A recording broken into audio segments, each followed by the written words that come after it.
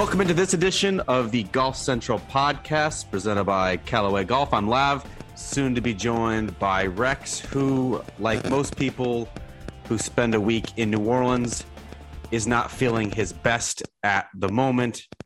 Apologies in advance for how Rex sounds. Hopefully he keeps his hacking to a minimum. We'll get into why he doesn't feel well, in particular what he did and didn't eat while in NOLA. We'll also talk about the winning team at the Zurich Classic. That, of course, was Patrick Cantlay and Xander Schauffele. We'll also talk about Phil Mickelson resurfacing, or at least his agent resurfacing. Tiger Woods is listed in the field for the PGA Championship, what that does and doesn't mean. And we'll also touch on Greg Norman getting embarrassingly rejected as a player, while also trying to make sense of how he has done as the face for the first Live Golf event, which is upcoming in June. The deadline to register for the London event has now passed, and we'll get into all of that. But first, Callaway's Rogue ST drivers are their fastest, most stable drivers ever, with 4 head shapes to fit every type of player. Their industry-leading innovations include an all-new tungsten speed cartridge for increased speed, stability, and forgiveness. The Jailbreak speed frame also provides stability for even more speed across the face. And an AI-designed flash face promotes lower spin and increased forgiveness. These drivers are winning on tour, including for Xander Schauffele at the Zurich Classic on Sunday. Go to CallawayGolf.com now to find the driver for you. Rex, that was the first stumble I've had on a sponsor read in a couple of months. You're not feeling your best. I'm stumbling on the pod read. What the hell's going on out there? We got to play hurt, man. I'm telling you right now, the mute button is going to be my friend. I've already had to mute out so you guys didn't hear the hacking. It is not COVID. I can tell you that. I've been tested twice on Sunday in New Orleans before I left. And then yesterday when I got home, I went and got tested again. So it's just a really, really bad head cold. And I'm taking a lot of medicine. So this will be fun. Let's do this. I've over medicated. Yeah, it's a head cold. So, it's there. How nervous were you flying home yesterday? Because clearly people had to be looking at you. You got glazed eyes. I mean, you look a little sickly. You had 4 masks on. I mean, were you a little apprehensive about flying? I was very apprehensive. Again, I took a test on Sunday, even before I went to the golf course, because obviously I don't want to get any of my coworkers infected with COVID or anything else for that matter. And so when it came back negative, but I was still worried about flying and being in an Uber and everything else, being in an airport. So I had already decided I was going to wear the mask. I was a little uncomfortable because I think you texted me. It's like a scarlet letter. You're just walking around. It is the scarlet letter C, or at least a big like C. You have the C in quotes if you're still like pending test results. Yes.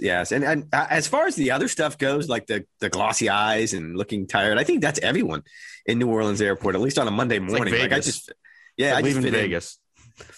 I fit in perfectly. I will say this. There's still about, I don't know, put a number on it. I don't know, 10%, 15% of folks who wear masks in airports. So I didn't feel completely uncomfortable, but I did it for everyone else. Not that's for me, it. Just in case. Really?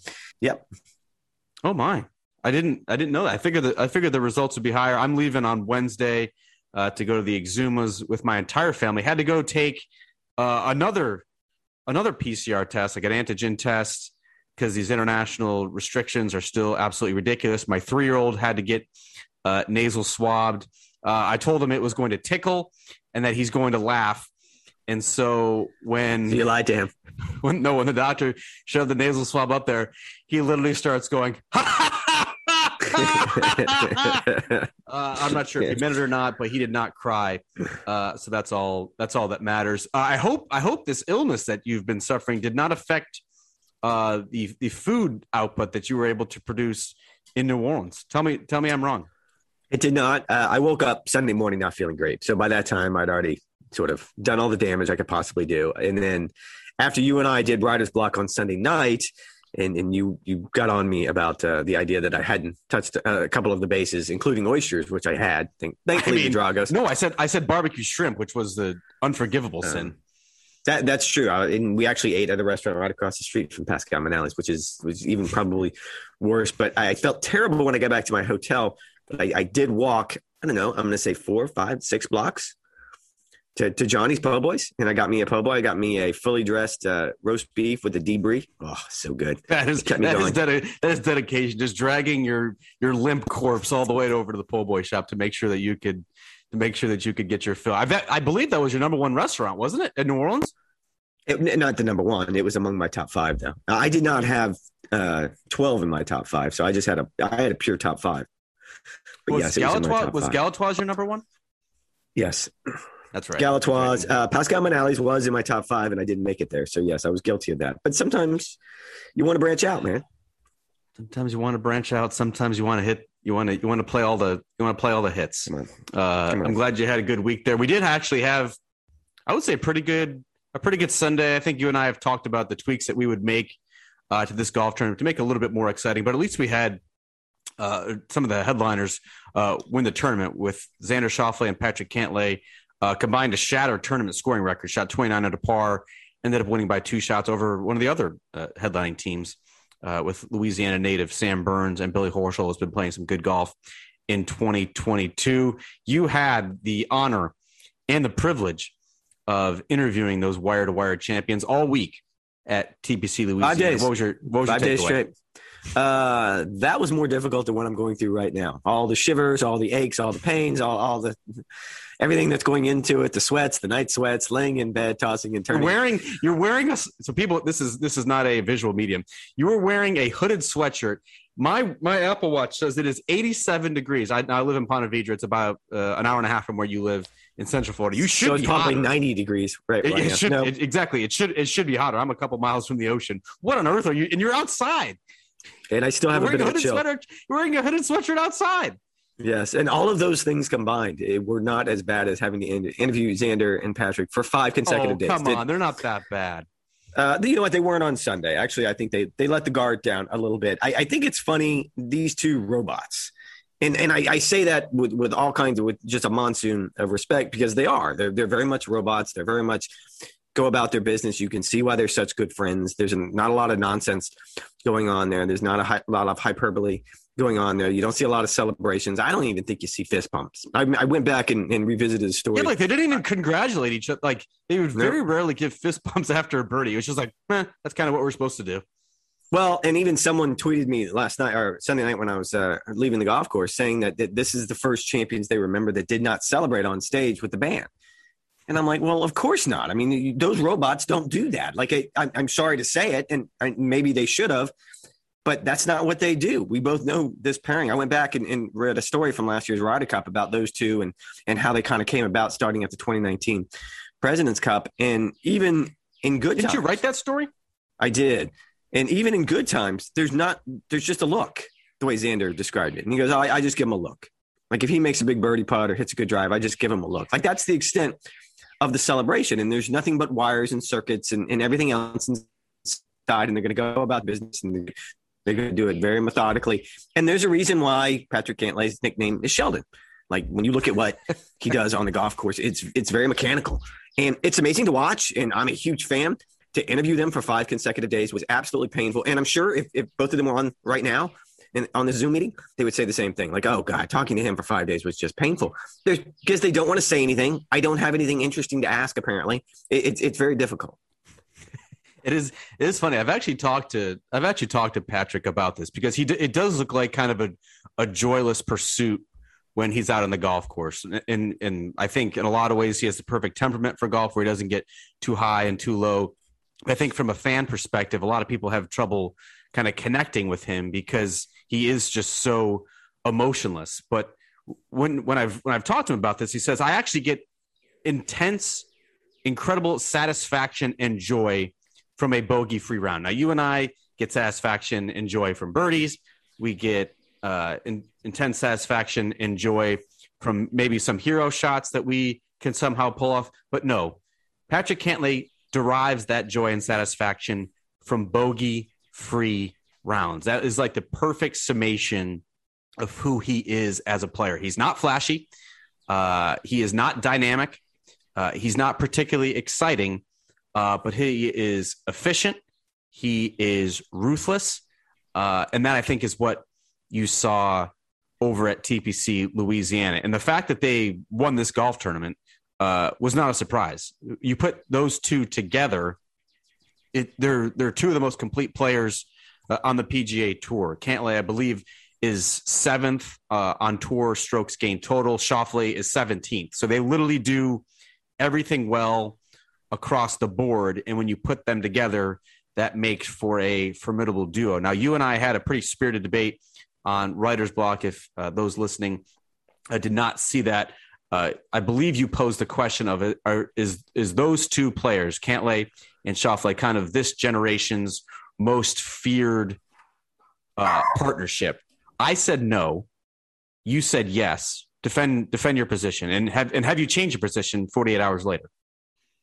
No, absolutely not. And I will say that, to be fair, that when Patrick is engaged about something he's interested in, I think you said Monday through Wednesday, whenever you talk to him, whenever he's not sort of in that tournament mode, we have seen him be brilliant. We've seen him be thoughtful and sort of be able to break down the layers of very, very complicated issues on tour. He's now on the pack, and he enjoys that.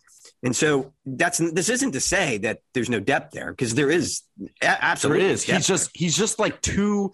I liken it to him being too locked in during tournament play. So when he signs his card and you go and you get him in the quick quotes area, it's literally 3 to 5 minutes after he just finished out on 18. Like, he's too amped up. He's too focused. He's too. His mind is still too occupied on the task at hand that he can't kind of decompress in time in order to give a thoughtful interview. He's very quick and wants to get it over with as quick as possible. And I think that's just the way he's wired. And that's after a good round or a bad round. He shoots 66 or he shoots 76. It doesn't matter. Exactly the same. Yep. Yes, it's going to be the exact same. And to go back to your original question, I guess it was my question from Sunday's Writer's Block. And are they the most feared American duo? I went so far as saying they're the most feared duo in sports right now for the reasons you just pointed out. And again, I'll go back to the column that I wrote at Whistling Straits last year and how this all kind of came about. It was Tiger Woods at the 2019 President's Cup who put them together at the urging of Freddie Couples, the way Freddie sort of described it. And Tiger didn't need a lot of pushing, but in this particular case, he needed to be convinced a little bit. And I only make that argument because they have been the most imposing American duo in the alternate shot format, which is the American side's Achilles heel. It has been for my entire career, covering the Ryder Cup, covering the President's Cup. It's just a format that the Americans just don't play very well. And they have started their career 4-0. They went 2-0 at the President's Cup, 2-0 last year at the Ryder Cup in that particular format. And I think that has to be so intimidating if you're Henrik Stenson or if you're Trevor Immelman for this year's President's Cup, looking ahead, that it's obvious those two are going to be together. And I can't come up with a duo you can put against them that I would be willing to be like, oh yeah, they could beat those two. I don't think that duo exists. Yeah. Like if you're Davis Love, the U.S. captain for the President's Cup this year, or you're Zach Johnson, the Ryder Cup captain for 2023, like it's just a ready-made pairing. You can count on them to get at least 2 points. And so like you can start focusing on other things. Like they are good to go. They're a package deal. They want to play with each other. They play well together. Just go off and let them do their own thing. For that question, I deferred to Justin Thomas and Jordan Spieth, the magic that they have shown over their career, the friendship that they have sown over the past 2 decades. And quite frankly, they're just a little bit more accustomed to that world stage. Jordan Spieth, 3-time major champion. Justin Thomas, a major champion back in 2017 at Quail Hollow, ironically enough. And that's kind of where I wanted to go with this discussion, Rex, because Xander Schauffele to me is such a fascinating player on the world stage. He's a phenomenal talent. I think all of his peers recognize that. Certainly us in the media recognize that. Like his metrics are unbelievable, especially for a player of his stature. I mean, he's not a big dude. He's basically our size, and he can absolutely hammer the golf ball. He is factored in every major championship. He has started on the big stage, including the President's Cup and the Ryder Cup, as we talked about. He's basically lived in the top 10 of the world ranking for the past couple of years. And yet, this is one of the most bizarre resumes of any top player I think I've ever seen. So he was credited with a victory at the Zurich Classic, even though, of course, he shared the load with Cantlay. So he has 5 wins now on the PGA Tour. Those 5 wins, and I'm going to rifle through them quickly here. 2017 Greenbrier, that was his breakthrough on the PGA Tour. That's one of the weakest non-opposite field events of the season. It is now no longer on the schedule. 2017 Tour Championship, obviously 30 best players of the tour year. But then again, it is only 30 players. The 2018 WGC HSBC Champions, another event that is now off the schedule, limited field, kind of an eclectic mix of international players. The 2019 Century Tournament Champions, winners only field, of course, so it's stout players. And yet it's the first event of the year. It's a pseudo vacation for a lot of those guys. Short field. And now he has the Zurich Classic, which he teamed up to win with the 4th ranked player in the world. Now, we should note, and we would be remiss if we did not note, that he did win the gold medal at the Olympics against, you guessed it, another limited field. And he did have the lowest 72-hole score at the 2020 Tour Championship, even though he was not credited with an official win because of that staggered start. I mean, this is truly strange stuff. What conclusion can you draw from this, if anything? Because his wins have come against either limited fields, weak fields, weird field, like weird opponents. What's going on here? Why does he have such a strange resume? It is a strange resume. And when you sit and you consider the idea that since, and I count the Olympics because I felt like that was a strong enough field, at least the top half of the field. But if there was 20 good players. Let's be yes. Real. I don't think it's any different than the Century Tournament Champions. I feel like when you show up at the Century Tournament Champions, you probably feel like you need to beat 20 players. But then it goes all the way back to January 2019, which is a long time ago. And so there are these sort of inexplicable bouts that he has that you can't really explain. I had to mute because I had to cough. I was just saying, did you just hack? I saw it all and pick up the slack at all. You just went hacking. Yes. I saw the mic. I appreciate you being a good teammate, though. I saw the mic flag disappear, and then I want to hear pretend that every time I hit that mute button that I'm hacking up, and I want to hear. Feel like I'm trying to be professional. I want to hear the hack. No. Otherwise people are think you're just faking it. It's not. I think anyone who's listening to the sound of my voice right now can tell you that, oh, wow, he's in bad shape. Maybe he needs to go to bed and over-medicate and take some medication, which, by the way, I discovered last night that you do not mix Tylenol PM with NyQuil, just in case anyone was curious. It seems to have the opposite effect of what you're trying to accomplish. Yeah, I feel like those aren't mutually exclusive. Like you either take, I mean, you gotta kind of pick your lane. Are you hacking again? Are you hacking again? No, I'm not. No, still there. I think my internet connection now is unstable. Apparently. Sure. Yeah. Sure. I think the internet connection now is unstable. When I'm hacking, you'll see the mute button come up. But it's a very good point. And it's not as though Xander has a bunch of holes in his game. It's not as though you can point and go week in and week out. He just doesn't putt well enough on Sundays, which is ironically sort of the one thing I was looking at Patrick Cantlay. That I was talking with his swing coach, Jamie Mulligan, about this last week. And on Friday afternoon, I wanted to ask a putting question. Again, this is how much I think about questions when it comes to Patrick Cantlay, because I am trying to ask a question that's meaningful that will elicit a good answer. Thought for it's weeks. Not easy. I had to do a TV feature on him. I literally thought for weeks about what I was going to ask him, because if you ask him the wrong question, he's going to shut down and he's going to think you're an idiot. And you don't want a player of his caliber or his intelligence level to think you're an idiot. Yeah. And so I spend all day thinking about questions. So I'm talking with Jamie Mulligan after Friday's round before I have a chance to interview him.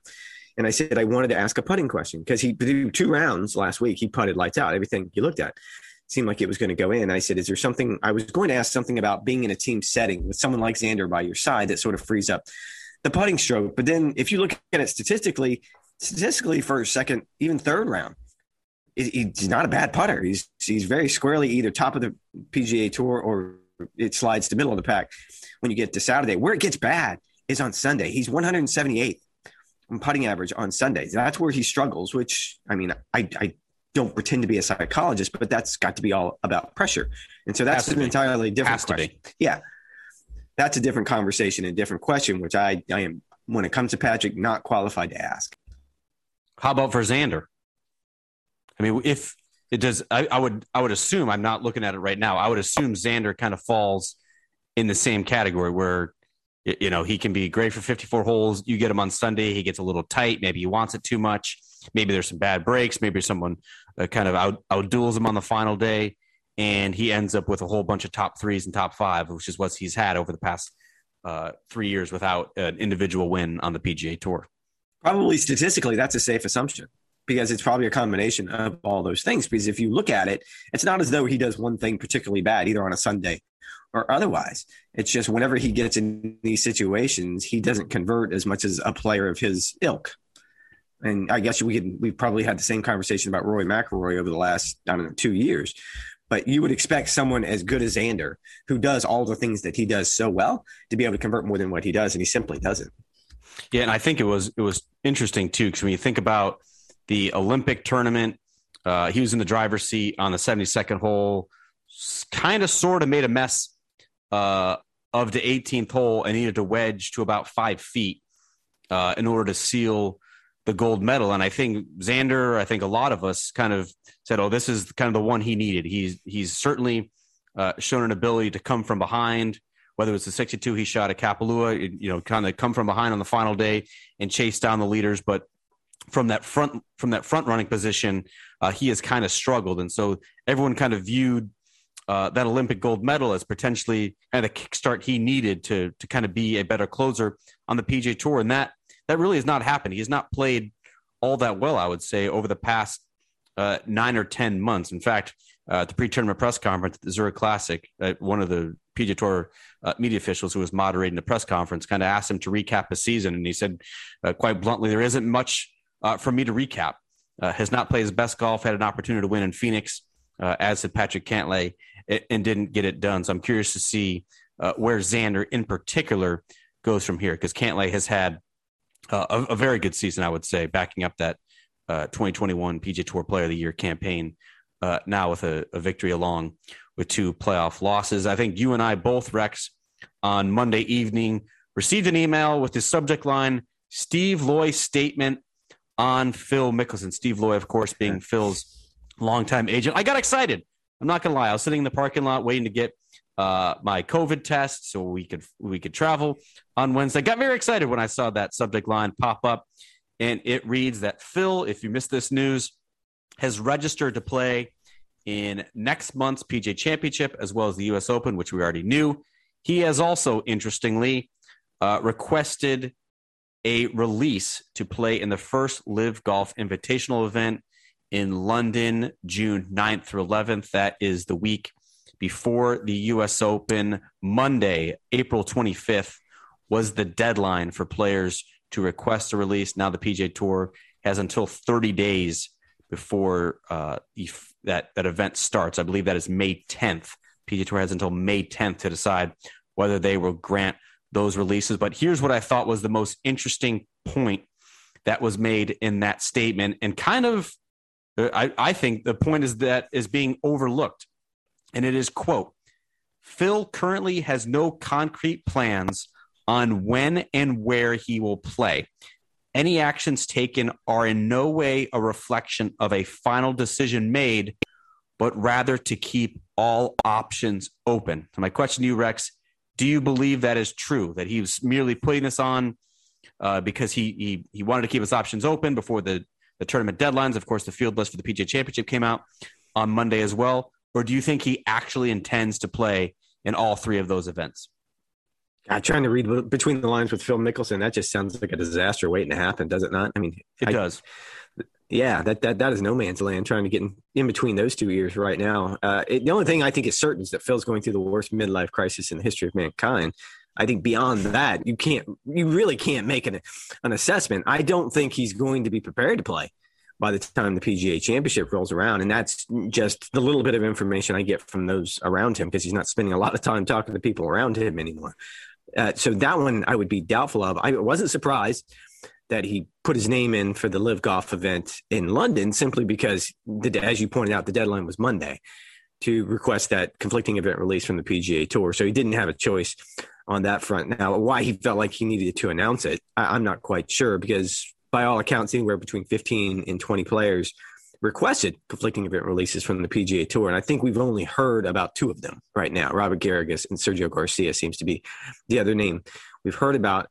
If anything, it's probably Phil trying to do a make good with the folks at Live Golf after everything that happened, after the comments that he made that was in the Fire Pit Collective website. But no, I don't think it's any guarantee he's going to play in any 3 of those events or even an event this year. Oh, hi, Tito. Well, we have Rex hacking. We have Tito barking. We have the whole Hoggard clan. Yeah, it makes for a good podcast, doesn't it? The deer are out this morning. They're making fun of it. Sure. I saw some of the headlines from some of our friends over at the UK. Of course, the writers did not write the headlines, as we all know. However, I saw the words like stunning and shocking to describe Phil's request to play in the first Live Golf Invitational event. And I didn't have that reaction whatsoever. I mean, you have to remember, Phil and a couple other players were drafting the operating agreement for this rival league. And so even though it all spectacularly blew up in his face and he's now taking an indefinite leave of absence from tournament competition, it's not like he's all of a sudden kind of abandoned those dreams. You have to at least assume that there was some sort of agreement that he would play in these events, or as you put it, some sort of make good with the Live Golf folks. So how would that possibly be surprising or stunning, to quote some of those headlines, that he would play in the first event? Of course he's going to do so, especially if he's not particularly going to be welcome back on the PGA Tour anytime soon. Yeah, I'm with you. I kind of thought it was obvious. And for all the reasons that you just pointed out, I mean, it seems to me that he has gone down this path, and I don't know if he can deviate from it. He is way in too deep. He is way in too deep. Yeah, I mean, I guess there's a path back to the PGA Tour. I mean, certainly Monahan left the door open when he said it's Players' Championship that there would need to be a conversation, but I don't know if Phil would be anywhere. I mean, it would take such contrition, and you and I both know Phil well enough to know that he's not doing that. He's not coming back with his hat in his hand and apologizing and declaring to the world that I made a bad choice and I want to stay with the PGA Tour, particularly if, and we know this to be true as well, there are still vast amounts of money out there just waiting to be taken by anyone who has an interest. $120,000 for last place at that London event. And this is assuming, and I don't know if this is a safe assumption, that there's no guaranteed fees, that there's no payouts just for showing up, which I think there's probably a safe assumption that if Phil Mickelson shows up, he's going to be getting a paycheck regardless. So all of those things add up to, I'm not surprised that he put in. I mean, for no other reason than I just pointed out, he has to because of the deadline to get his PGA Tour release. The other half of this is, I think, whatever it is he was trying to accomplish with his comments earlier this year, he's probably having to do some backtracking. He's probably having to do some sort of apology tour, even if it's behind the scenes, whether that's with the PGA Tour or that's with Live Golf, because he burned down both of those houses. And right now it seems like it's Live Golf. Yeah, I mean, you have to start the apology tour at some point. It's not like he's just going to disappear from public view for the remainder of his life and his career. Like he has to reintegrate himself with public life. I still think I'd be surprised if he defended his title at the PGA Championship. As you mentioned, he's shown no signs of contrition. He has not offered an apology. Even his statement that he did make, and that was the last time we've heard from him in late February, there was no apologetic elements at all, except to potentially apologize to Live Golf folks for kind of undermining what their greater mission was. I'm still not sure that fans are ready to accept Phil Mickelson. I think it could be an ugly scene if he makes his first start back at Southern Hills after 3 months away, after he skipped the Masters for the first time since 1994, if he is going to return. And I still think that is a big if. That is the part of the statement that is being overlooked. Too. If he does come back at all, I don't think it's until London, which I think would be more of a soft launching point for kind of his reintegration. I mean, but to carry the conversation forward, I guess I see where you're coming from, that to land back in the public eye at the PGA Championship where he's defending champion and all the questions that will be surrounding it, you would think that would not be optimal. However, landing at the Live Golf event in London with even more questions surrounding it, I'm not quite sure if that's a good landing spot either. I don't know that it doesn't seem like there's any good choices. But I feel like those Live Golf folks could insulate him from some of the outside criticism. He wouldn't have to do a press conference there, which he would certainly have to do as the defending champion of the PGA Championship. He wouldn't have to do that at all. He could just play his 54 holes, do his shotgun start, collect his at least $120,000 for finishing last place or better, and then maybe he shows up the next week at Brookline. Maybe he retreats back to his California estate. Who knows? How do I sound? Do I sound good? I feel like this is going well. Is it going well? I feel like you sound fine. Since we did mention PGA Championship field, it did come out on Monday. Another name that was listed as expected was Tiger Woods, since he needed to, just like Phil Mickelson, he needed to register for the event, keep his options open, probably have yet another game time decision, just like he was at the Masters. What do you think the chances are that we actually see Tiger there, or is this just another potential kind of 11th hour decision he's going to have to make? I got to believe it's another 11th hour decision, but I was very doubtful he was going to play the Masters up until, I don't know, a week before when you and I started tracking airplanes flying from South Florida. I started tracking airplanes. Don't be throwing yourself in there. That was my gimmick. I believe the tip that he was going to be there midweek came from me, if I'm not mistaken. If you go back and then I started looking at and then you started tracking like an absolute lunatic. Yeah, it's like a lunatic. I would have said no then, so I'm going to say no now, simply because even when he kind of commented, even when he sort of addressed this at Augusta as he was leaving, his focus was on the Open Championship at St. Andrews, which makes tons and tons of sense, and we've talked about that. I don't know that Southern Hills is going to be as friendly as certainly St. Andrews or anywhere else he could possibly pick. It's a hilly layout, not quite as hilly as Augusta National, but it's going to be a demanding walk. And the difference is there's going to be rough there. And it's going to be a little bit harder on his body than what we saw at Augusta. And I'm not quite sure right now I don't know what it takes to put him back together again. And we've talked about this before. Like, what does it take to get all the pieces back together again? And how much duct tape and wire and chicken wire? And what does it take to get everything getting out? My together? God, get him a gurney. Yes. And so my guess is that's not an easy task. In the days and even weeks after Augusta, my guess is it took a lot to get him back to the starting point where they were just a week earlier. And so I don't know if he wants to do that to himself at the PGA Championship when, if you look the little bit that we know about Brookline would seem to be an easier landing spot, right? Like, as far as a golf course goes, it's relatively flat. It's not going to be quite as demanding. It's going to be more demanding than Southern Hills.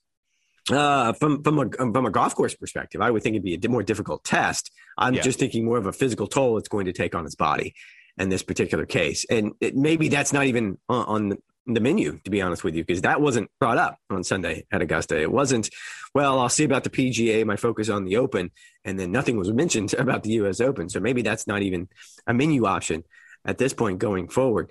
But it is encouraging. And just the fact that he felt confident enough to, I'm just going to put my name in and we'll see how it plays out. But my guess is he's no closer to a decision now than he was at this point heading into the Masters.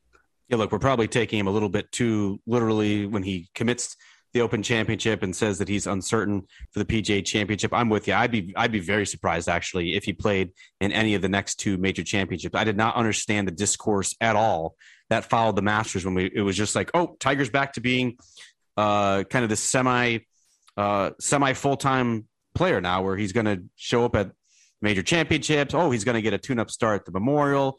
Oh, of course, we're going to see him if he can get enough FedEx Cup points. We'll see him in the playoffs. Of course, he's going to be playing in the President's Cup, and you certainly have to figure that he's going to play in the Hero and the PNC and all this. Like, there's been zero indication that is the case. Maybe that is the goal in a couple years' time when he understands his body, when he gets a little bit stronger, when he's able to manage the pain a little bit more. I have no suspicions whatsoever that he is going to become this part-time player in 2022. Like, I don't see him playing the PGA Championship. As you mentioned, he was in immense physical pain after that Masters. It is reasonable to expect that he is still kind of in that recovery phase from putting himself through the torture chamber that is Augusta National over those 8 days. I think once he gets the recovery phase, then he goes into the strengthening phase and trying to get his body back in a position that he wants it, or at least gives him a better chance to compete.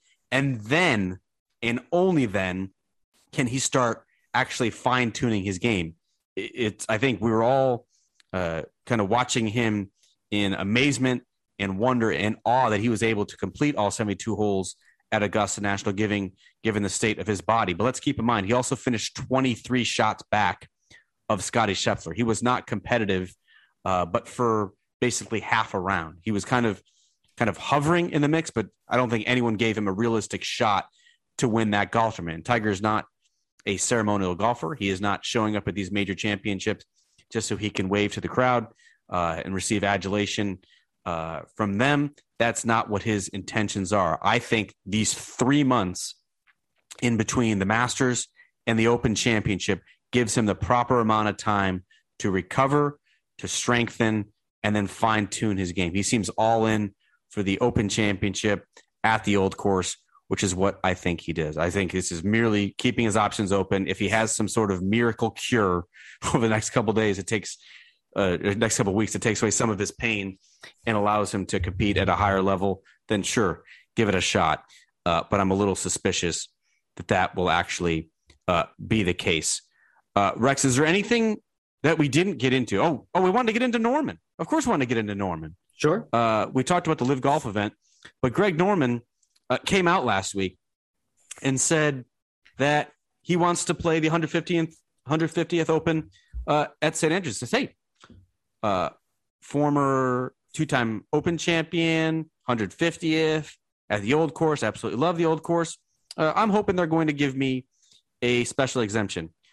Well, the R&A could not have shot that down fast enough. First of all, or clear enough. First of all, the past champions threshold is 60. Norman is 67. Norman said that he has zero intention of trying to qualify, just like about half the field will be trying to get into. Norman seems to have forgotten that the R&A, in ways that were both subtle and quite obvious, has been lining up behind the established tours of the PGA Tour and the DP World Tour. They removed the exemption that they gave to the Asian Tour Order of Merit leader after the Live Golf investment in the Asian Tour. So that's kind of cutting off one potential avenue there. They clearly are not, I wouldn't say pleased with the recent developments and how the Saudi sports washing effort has kind of unfolded here.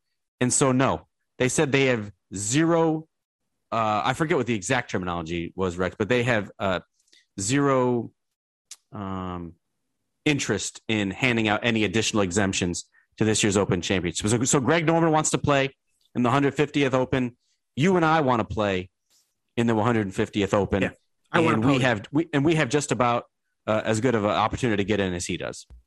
Yeah. Like I said, I want a pony. So I don't think either one of us are going to be disappointed on that. You could actually get a pony if you wanted. You could. I could. I don't know where Norman can't play though. Norman can't play you, but you can get a pony. That's true. This is the quote that the spokesperson for the R&A sent me. The entry terms and conditions for the Open stipulate that a champion must be age 60 or under, or have won the championship in the previous 10 years to be exempt from qualifying. That remains the case for the 150th Open, and we have no plans for any additional exemptions. Plans. If there's any ambiguity in there whatsoever, I challenge someone to add us or DM us, because it's not going to happen, and it's just another misstep for Greg Norman. And look, our colleague at Golf Channel and the Golf Week columnist, Eamon Lynch, is very, very outspoken on this and very, very clear that whatever it is they're trying to accomplish at Live Golf and at sports washing seems to be the obvious thing. Norman was the absolute wrong choice. And I'm not saying that it would have been better with someone else, because it was always going to be an awkward sell to the general public, to the game stars, whatever the case may be. But Norman is despised by the players, by and large. I mean, when Rory McIlroy turns up his nose at the idea that, first and foremost, it's the guy at the top that he had a problem with. Forget about everything else. Forget about the Saudi involvement. Forget about what kind of conflict it would create with the PGA Tour. Forget about what kind of impact this could have on his legacy. He started with Norman, and I don't think he's alone in that locker room not liking Norman for whatever reason. And my guess is he seems to be a raging narcissist based on everything that we've seen, and certainly the 30 for 30 that just came out on ESPN. Both then and now. I mean, Norman was despised by his peers back in the 80s and the 90s. So nothing's changed over the past 25 years. it's difficult when you are despised across generations. That doesn't happen very often. Usually you soften, right? Yeah, that seems like you would have some self-reflection and want to potentially change, but that is not what narcissists do. No. And so I think he is the absolute wrong person for the job. I'm not quite sure who the right person would be, but it's staggering to think how many mistakes he has made along the way and miscalculations. And he just continues to stumble and the money just continues to pour in. And it's actually kind of frightening if you're the PGA Tour that if they'd have put someone that had more reach in golf, that could have bridged some of these divides that you see between the players who have no interest in live golf, that it could have been a much deeper threat than what we end up right now. And I think it's a very real threat. I'm pretty sure Jay Monahan did not take the private jet to New Orleans last week just to talk to Ian Poulter and Robert Garrigus, which he did that. I think he went there to talk to everyone and to make a show of it. And he's going to continue to do that because he views this as a real threat. But the idea that you could be so fumbling and so bumbling to just announce to the world that I want to play the Open without even just throwing up a test balloon internally to the RNA and asking, excuse me, is there any chance this would happen whatsoever? Absolutely no. No, then I'm not going to say this because that would be embarrassing for me to do this. He has such a lack of awareness. It's frightening. How much longer will the Saudi bosses put up with his ineptitude? Because there's been missteps like from basically day one to the point where now they're shelving plans for the league concept for at least 2 years.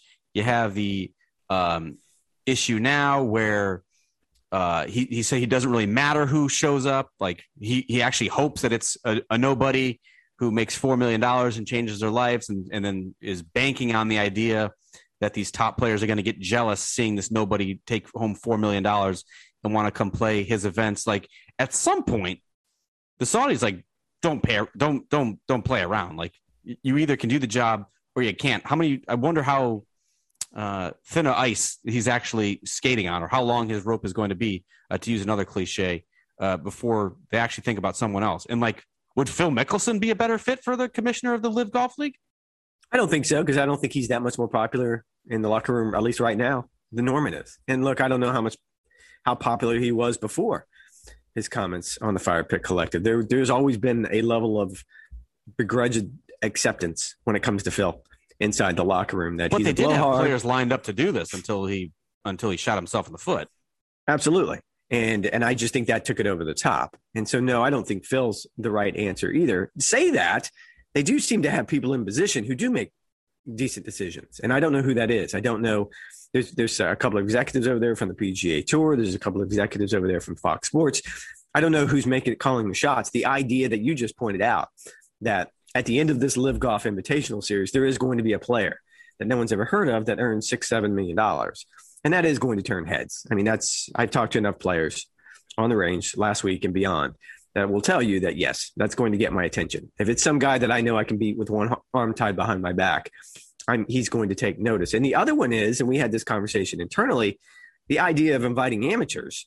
And internally, there were some folks at our shop who sort of dismissed it as, they're getting desperate inviting amateurs. I think that's actually one of the better ideas they've had, where if Live Golf can tell the PGA Tour, you keep today's stars, we're going to take tomorrow's stars. We're going to take your young. And now all of a sudden you're getting kids out of college, and you're not going to get them all, but you start picking them off one by one, and you give them a place to play, and you give them guaranteed money, and you give them a place to make a lot of money very, very early in their careers, as opposed to losing money, which is what most top players do before they break through on the PGA Tour. I think those are two actually decent ideas. Yeah, I think two things can be true at once. I think they're somewhat desperate to fill out the 48-man field, and I also think it is a good idea to kind of create this feeder system, if you will, from the top amateur ranks into this Live Golf system, where you're right. If you look at the PGA Tour University rankings and the top 15 players at least get some status on either the Korn Ferry or some other PGA Tour umbrella tour, if you kind of target, let's say, if you can nab 3 of those top 15 guys, well, that's pretty good. Or if you go to the top 50 in the world ranking and you can, kind of steal 5 or 7 of those guys, that's good. That's a good foundation that you could see those guys potentially pairing with those has-beens that you're also kind of trying to get some cachet with your league, whether it's a Lee Westwood, Ian Poulter, Sergio Garcia, guys who have been around the block for a long time. You need to have some sort of a mix of young, upstart, up-and-coming talent with proven veterans to kind of put them lightly, who may not be factoring anymore on the world stage. I don't think that necessarily is a bad strategy. In fact, that is probably a good strategy. I'm still somewhat skeptical because I've never seen a great player who is interested in only money, who would choose money over legacy. You and I have had this fight a couple of times. I've yet to see a historically great player who is interested in it early in their career. At this stage, no. if you're Lee Westwood, you just turned 49 years old. Sure, you've been grinding for 25 years. Go collect your fat paycheck. And I don't think anyone would begrudge a player of his caliber. But if you're a Colin Morikawa, if you're a Victor Hovland, guys who are 25 and under, to me, that's self-sabotage. No, and I think the conversation that we had while you were trying to put words in my mouth is my argument's always been, why do golfers have to make the distinction between money and legacy? Aaron Rodgers doesn't. LeBron James doesn't. No other professional athlete has to make the distinction between getting paid and their legacy. I don't know why golfers do. And look, I am not down for any of this. I think I've been very, very clear about Live Golf, that it is sports washing and it is the lowest form of sports. However, in this particular case, and I learned this lesson years and years ago when I was writing about contracts, is that you are worth what someone is willing to pay you. Is this a Shaq reference? No, it's not a Shaq reference, but although it has its roots there. Now that I go back and I'm glad my kids aren't here because they would be yelling at me about running Shaq out of town. That's a whole other story for a different day. I told that story the other night at a dinner with a whole bunch of tour players. They thought it was hilarious. But the part that gets me is you're worth what someone's willing to pay you. And in this particular case, let's take Robert Garrigus. And I don't know what he's getting paid, and I'm sure it's just he's showing up to compete for first place or last place, whatever it might be at the Live Golf event in London. That's Robert Garrigus he's not even going to get into this field anymore. I mean, they got 15 of the top 100 players at least, according to Live Golf spokesperson. Yeah, that's true, and that'll create an interesting scenario as well. Now, some of those are the way they did their criteria. There's some bleed over, so it's like top 10 off the Race to Dubai list. It's top 10. Off the FedEx Cup points list, whatever the case may be, there's going to be matchups there. But the point is he is worth whatever someone's willing to pay him. And in this particular case, the PGA Tour obviously is not going to pay him that much. So I'm not going to get in a position where I'm arguing for Live Golf or even competition. But I certainly don't understand why the conversation has to be only about choose one or the other. You can't have both because every other athlete has both. I agree with that. Obviously, the PGA Tour is structured differently than the NFL or the NBA is, including the amount of revenue that they produce on an annual basis. You have reported, and will continue to report, I'm sure, about this fall series that's kind of tailored to padding the wallets of the top 50 players in the world. Like the tour is coming up with ways now where they pushed and compelled to do more for their star athletes. Of course they were. That is one of the benefits of having a viable threat like the Live Golf Series. But it's not like the top PGA Tour players have not been incredibly enriched and are not fabulously wealthy, because that's just untrue. Well, no, but this is you portraying your moralities on the other players. It's you saying, "Oh, you've made enough. Don't be greedy," and you can't do that. Like, that's why I'm just cautioning here. You're saying that, oh, you've been paid well enough. Worry about your legacy now. That's not right either. But who are you to decide what's a fair rate? The Players' Championship had a $20 million purse. Every event of these 8 Live Golf events has a $25 million purse. Now, $5 million of it is for the team element, but it's a $25 million. They're nothing events. It's a $25 million purse. The Players' Championship seems to lean into the idea that they've got the biggest purse in all of golf because it's a bidding war and no one else wants to get involved with it anymore between the Players' Championship and the 4 majors. Now you have someone that actually put their money where their mouth is and said, okay, here's 8 that are going to blow away your 1. Again. But these tournaments might not even get world ranking points. They are literally fluff events. They mean nothing towards a player's legacy. They are nothing events. There's no weight to them whatsoever. There's no credibility to them. So what does it matter if they go over and play then? They're just fanciful exhibitions. So what does it matter if they go over and play then?